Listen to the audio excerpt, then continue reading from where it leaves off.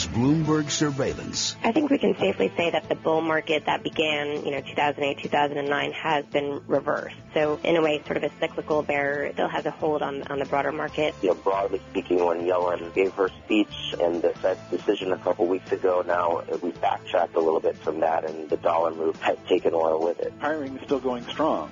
A lot of that strength is coming from younger firms, small, medium-sized firms, and that's really important because we really look to those firms to account for much of the job growth during an economic expansion. It's all very healthy. Bloomberg Surveillance, your link to the world of economics, finance, and investment on Bloomberg Radio. Good morning. I'm Michael McKee along with Tom Keene. It's 7 a.m. on Wall Street and on Lancaster Avenue in Villanova, Pennsylvania, where they are celebrating an NCAA men's basketball championship after one of the most exciting endings in tournament history. John Tucker is imitating that last shot right now. That's all you had to watch was the last couple of minutes. It's right? true. The tying basket from North Carolina and then the winning basket. We now have some news here about sports, by the way, crossing the Bloomberg Professional. Twitter has won a deal with the NFL to stream Thursday night games. I'm not sure how that fits into the Twitter format, but that's something we will look into, and we'll check out how that affects Twitter's share prices coming up. It is also 6 a.m. in Milwaukee. Madison, Green Bay, and Waukesha, the Wisconsin primary today, may have major implications for the presidential contest. Ted Cruz, Bernie Sanders forecast to win. We'll talk about that with NBC's Chuck Todd this morning. No winners in the markets this morning. Stocks down around the world. A second day. Call it a new pessimism. IMF Managing Director Christine Lagarde summing it up for our Francine Lacroix this morning, saying there's a danger of a greater global slowdown, and that is reflected in equities this morning. Tokyo down 2.4%. The yen at a 17-month high of 110.28 right now. In Europe, the stock 600 is off by 6 points, 1.75%. The DAX is down 225 points, 2.3%. Germany's 10-year note at a one-year low, just 82 basis points. Here in the U.S., futures are down. S&P futures off by 16.8. Dow E-mini futures down 117.7, and NASDAQ 100 E-mini futures down 26 points. That's 60 basis points. Right now, 60%, 60 basis points percent? 0.6% is what I meant to say. I'm still thinking about the basketball game. Bond yields falling. 10-year note yield 1.72. The 5-year at 1.17%, and the 2-year at 72 basis points. A stock to keep an eye on this morning, Allergan. The U.S. Treasury issuing new rules last night to curb inversion transactions. The shares are down this morning by 21%. Henrietta Trace is with us. She is an analyst at Height Advisors in Washington. Henrietta, how much could this damage efforts to put the two companies together? Well, to carry through with your sports reference, it's definitely a curveball. The main question is whether or not the Allergan activists and the activist Forest Labs, as well as the Warner Chilcott activist transactions, are going to be counted towards the ownership threshold that Pfizer needs in order to remain expatriated. The key number is figuring out what that threshold is going to be and what Pfizer will be able to swallow. Well, my expectation is that if the math is correct, Treasury has definitely put some roadblocks in Pfizer's way and made it a little bit less advantageous for them to expatriate and move to Ireland, but they still can if they so desire. And that'll be the main question investors will need answered today. One of the things that Allergan and Pfizer insisted when they did the deal, though, was not about inversions. This was about long-term value. Is it really about inversions, or does this affect the long-term value? We've seen Pfizer attempt to expatriate for years now. They kicked off this conversation back in 2014 when they tried to expatriate with AstraZeneca. I think most investors you talk to believe that the deal had real synergy. The tax benefits are substantial. So my view is that if Pfizer still can move forward and fall under the right, ratios for the thresholds of the ownership test, they will proceed with this deal because they can, because they want to merge with Allergan, but also, as you mentioned, because of the benefits of being domiciled in a country that doesn't tax your foreign derived earnings, which Ireland does. Okay, very quickly before we let you go, Allergan shares down 22% right now. Does that make sense? Well, I think that Allergan is in actually a great position. I mean, this deal with Pfizer may not work out if they find that they can't meet the right numbers, but Allergan is in a position to acquire another U.S. company or certainly to make acquisitions abroad. I think Pfizer is the one, for lack of a better phrase, that is left standing alone on the dance floor. Henrietta Trace from Height, thank you very much for joining us this morning. As I mentioned, Allergan shares down 22% right now, and Pfizer shares in early trading up by 2.4%. Apple shares down by 0.8% in early trading this morning. Not a lot given their stock price, but it is a big week for Apple. EU Competition Commissioner Margrethe Vestager comes to Washington to meet Treasury Secretary Jack Lew, pushing for massive back taxes from Apple. A complicated case, but one Apple warns could have consequential impacts on its earnings and share price. Gene Munster covers Apple for Piper Jaffray. Gene, how much of a threat is this to Apple? I guess it's a complicated tax case, but is it really a significant threat to the bottom line for Apple investors? Mathematically and from a reported side, it is a threat. If you think about a third of their revenue comes from Europe, and they're paying a low tax rate on that, if that was somehow they're going to get a clawback, that would have a negative impact. Hard to estimate what that would impact. If you're just going to do really back of the envelope, think of kind of a 15% hit to their earnings. And I think most investors would probably back that out. This has been long rumored that something would happen, so I think that this is generally priced in despite the optics of it. The folks at Bloomberg Intelligence suggest it could be an $8 billion hit, but they have more than $100 billion, almost $200 billion in cash overseas. Yeah, again, the optics are big numbers, $8 billion, but when you look at their overall cash position, it's pretty small. Tom, a billionaire, a billionaire, as Everett Dirksen famously once never said, you start talking about real money. I don't have the numbers in front of me, but if you calculate what Apple does, among others, daily, the daily generation of revenue, the daily generation of cash flow, it's like an island GDP. It's unreal. Bloomberg Surveillance on this Tuesday, brought to you by Invesco. Invesco believes it's time to bench the benchmarks to consider active management and factor-based strategies. Find out more at Invesco.com/high conviction. Thrilled to bring you live in our studios, Gene Munster.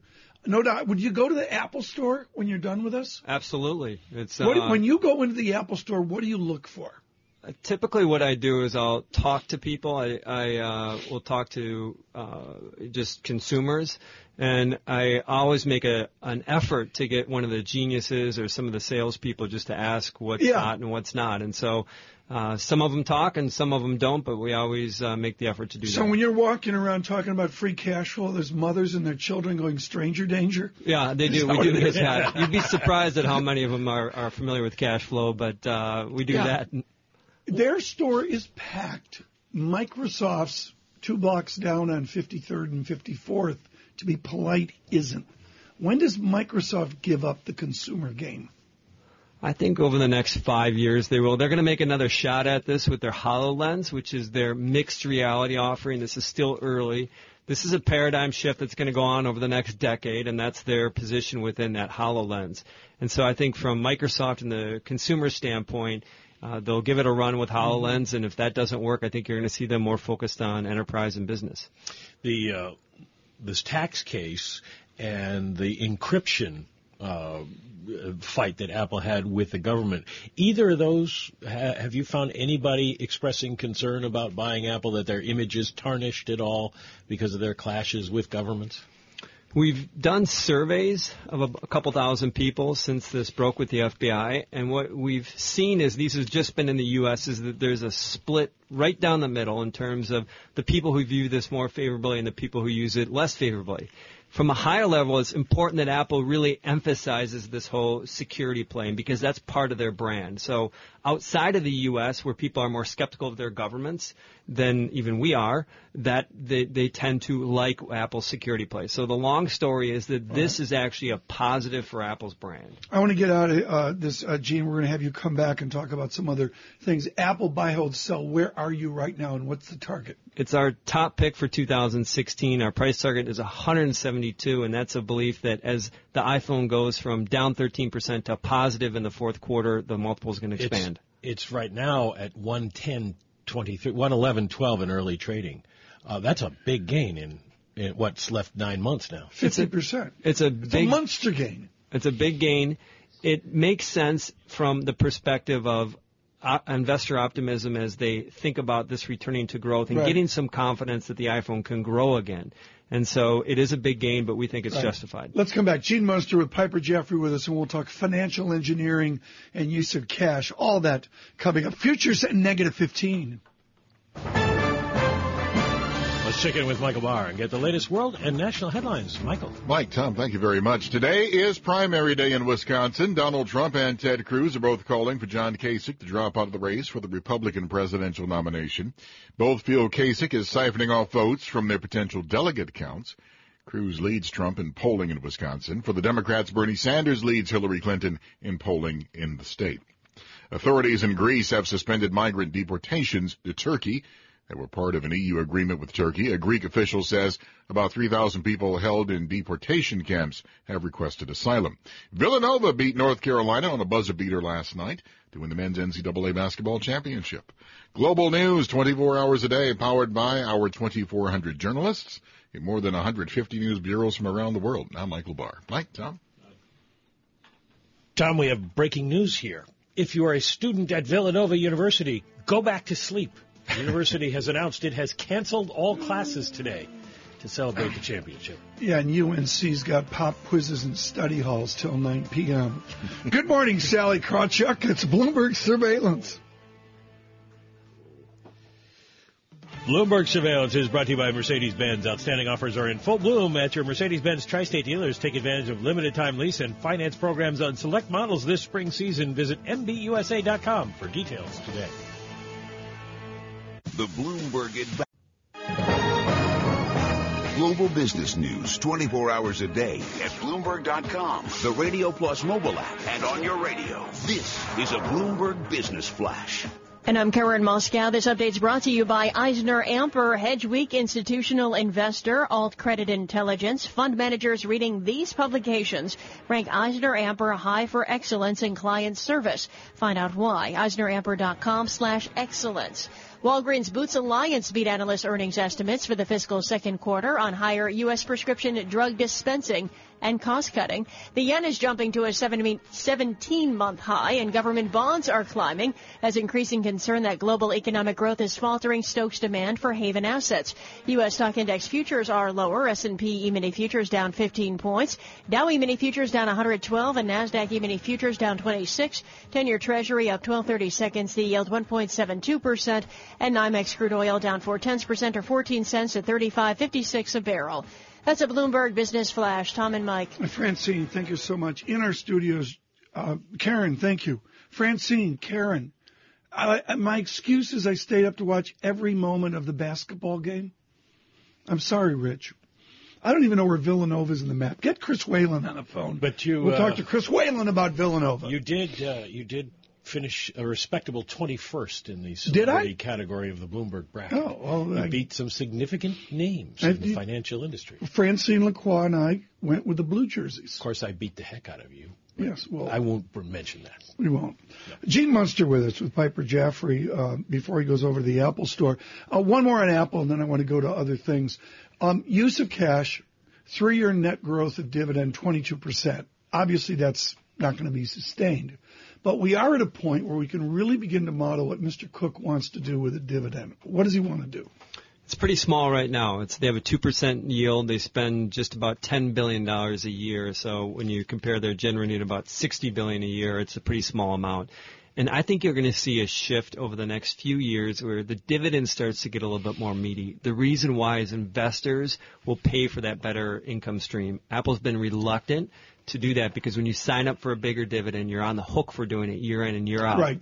But I think you're going to start to see some movement on that. Not when they report the March quarter, but we're talking 2017. Obviously, 10% is a demarcation line, but I would look at a dividend as a percentage of nominal GDP, and there's dampened economic growth in that now.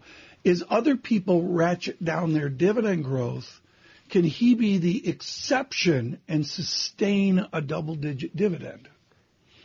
Purely from cash flow, absolutely. It doesn't require them to grow that meaningfully, and they can grow the top line at around 5%, and again have the $60 billion in operating cash flow. And so I think that this is an area that's going to shift. When they report the March quarter, we're probably not going to hear about it then. They will increase the buyback meaningfully, but I think you could see over the next few years a shift to the dividend. No dividend. Amazon, give us an update on Bezos. Mike and I are outside Mike's front door. The boxes sometimes get as high as a hockey goal. They're ordering so much Amazon. Difficult to get. I'm not lying when I tell you that we got 4 packages from Amazon yesterday. Yeah. And I have now taken away my children's ability to order things. Yeah, we're doing the same thing. That's true. Revenue $61 billion, 74.90. 107, and Bloomberg is modeling 156 billion, a double in 5 years. There's no end, is there? There is no end, and part of it is because they have an infrastructure that cannot be competed with. The reason is that to build these fulfillment centers, they have about 130 of them globally. You don't even need it's beyond the construction of them. You got to go and procure the land and do the policy around that. So this is a really difficult, beyond just a technology problem. I would also point out that if you look at the percentage of what's bought online, it's still small. It's about 10% in the U.S. today. And so, while these numbers are staggering, they can continue to be staggering for a decade. This is John Tucker. Let's repeat this again. This is 10% of what we buy? 10% of what's bought in the U.S. is bought online. I mean, John Tucker. I just want to point out that I go by Newark Airport on the way to work. There's a fulfillment center for ShopRite, gigantic, and Amazon just bought it for pennies on the dollar. Mm-hmm. Amazing fulfillment center, and what a piece of land that is. Yep, and that's part of this whole infrastructure play. And so I think as more and more people are enlightened to the benefit of e-commerce, Amazon's going to continue to gain share. To put that into perspective, is they grew units last quarter at 27%. The overall e-commerce market in the U.S. grew about 19%. And so this is meaningful market share gains. Well, who loses in this case? I mean, we talk about them gaining share, but from whom? The biggest is traditional retailers. This is Target and Walmart. They're stocks that I don't cover, but they're the ones who are going to lose. The reason is that the things that we would use traditional retail for, stopping in and getting things immediately, are starting to be annexed by Amazon. They have Prime now, which gives you 1 hour delivery. You pay a little bit more, about $7 for those. But over time, as the behavior and people start to realize that they can get anything that they want within an hour, there's about 30 cities in the U.S. that offer this today. That's when traditional retail really feels it. Mike, look at the game change here. Here's the headline. Twitter said to win NF deal will stream non-Peyton Manning games. The Thursday night games, which are already carried on other networks, will now be streamed by Twitter. But the question in my mind is, how do you make money on it? And nothing in the reporting so far tells us what they paid to get the rights, Gene. And other people are having trouble making money because the rights fees are so high. I don't cover Twitter, but I do cover Facebook, and Facebook overlaps with Twitter. And so I think one of the big questions that investors have about Twitter is, where's the growth going to come from? The usage is changing. People are using Messenger more in Facebook. And so I think the reason why investors may look positive upon this, despite not knowing what the financial impact is just this idea that it's opening them up to a new opportunity that they didn't have. It's interesting because, we saw the Disney news. One of the problems with Disney, and the succession plan there is that the ESPN paying so much for sports rights these days that they're not making nearly as much money. Tell me about we've got 30 seconds left. Should Mr. Bezos buy Twitter? He bought the Washington Post with no due diligence. Should he buy Twitter? I don't think so. I think that's a really competitive space that Facebook has an edge in. And so I think he should stick to the broader theme of changing how we buy things. This is great. I'd be honored one day to go with you to the Apple Store and just watch. And bring the kids and lots of ballet. It's pretty entertaining. Uncle Gene will buy them toys with a special Uncle Gene Tim Cook card. Mr. Munster is with Piper Jaffray. We are thrilled you here. Really look forward to perspective on the new A9, the A10, the A11 chip as well. Futures were negative 18. They've improved. Negative 14. Await to the market this morning. This is Bloomberg Surveillance.